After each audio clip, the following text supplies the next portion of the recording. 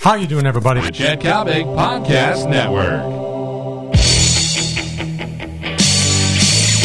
Hey, I've admired Magic Johnson for years, going back to his college days when he was playing for Judd Heathcote in Michigan State. Certainly, I've admired Magic over the years, the way he fought off the HIV virus to maintain his health. But Magic, the time has come for you and I to have a talk. Game time, long ball time, Daily Coppock time. How you doing, everybody?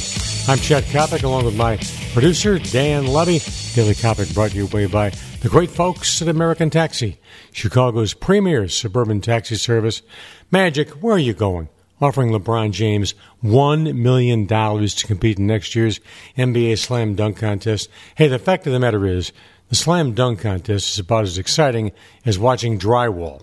You know what you're doing, Magic? You're coming up with a very cheap public relations stunt that isn't designed to promote LeBron James or promote the Slam Dunk Contest. It's designed to promote, number one, it's designed to promote Magic Johnson.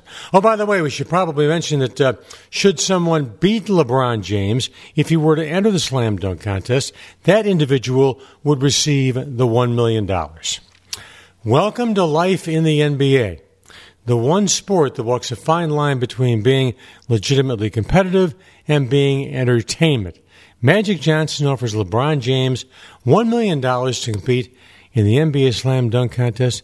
By the way, LeBron, during the course of his 10-year career, has never, ever gotten involved in that mid-season slab of nonsense. And there was a time when the Slam Dunk Contest was wonderful. Think about Michael. Think about Dominique. It was tremendous. These days, the Slam Dunk Contest, pathetic. And Irvin, Magic Johnson, you just made it a little bit more pathetic. I'm Chet Coppock. Daily Coppock brought your way by my great friends, the wonderful folks at Chicago's primetime suburban taxi service, John Coyne's American Taxi.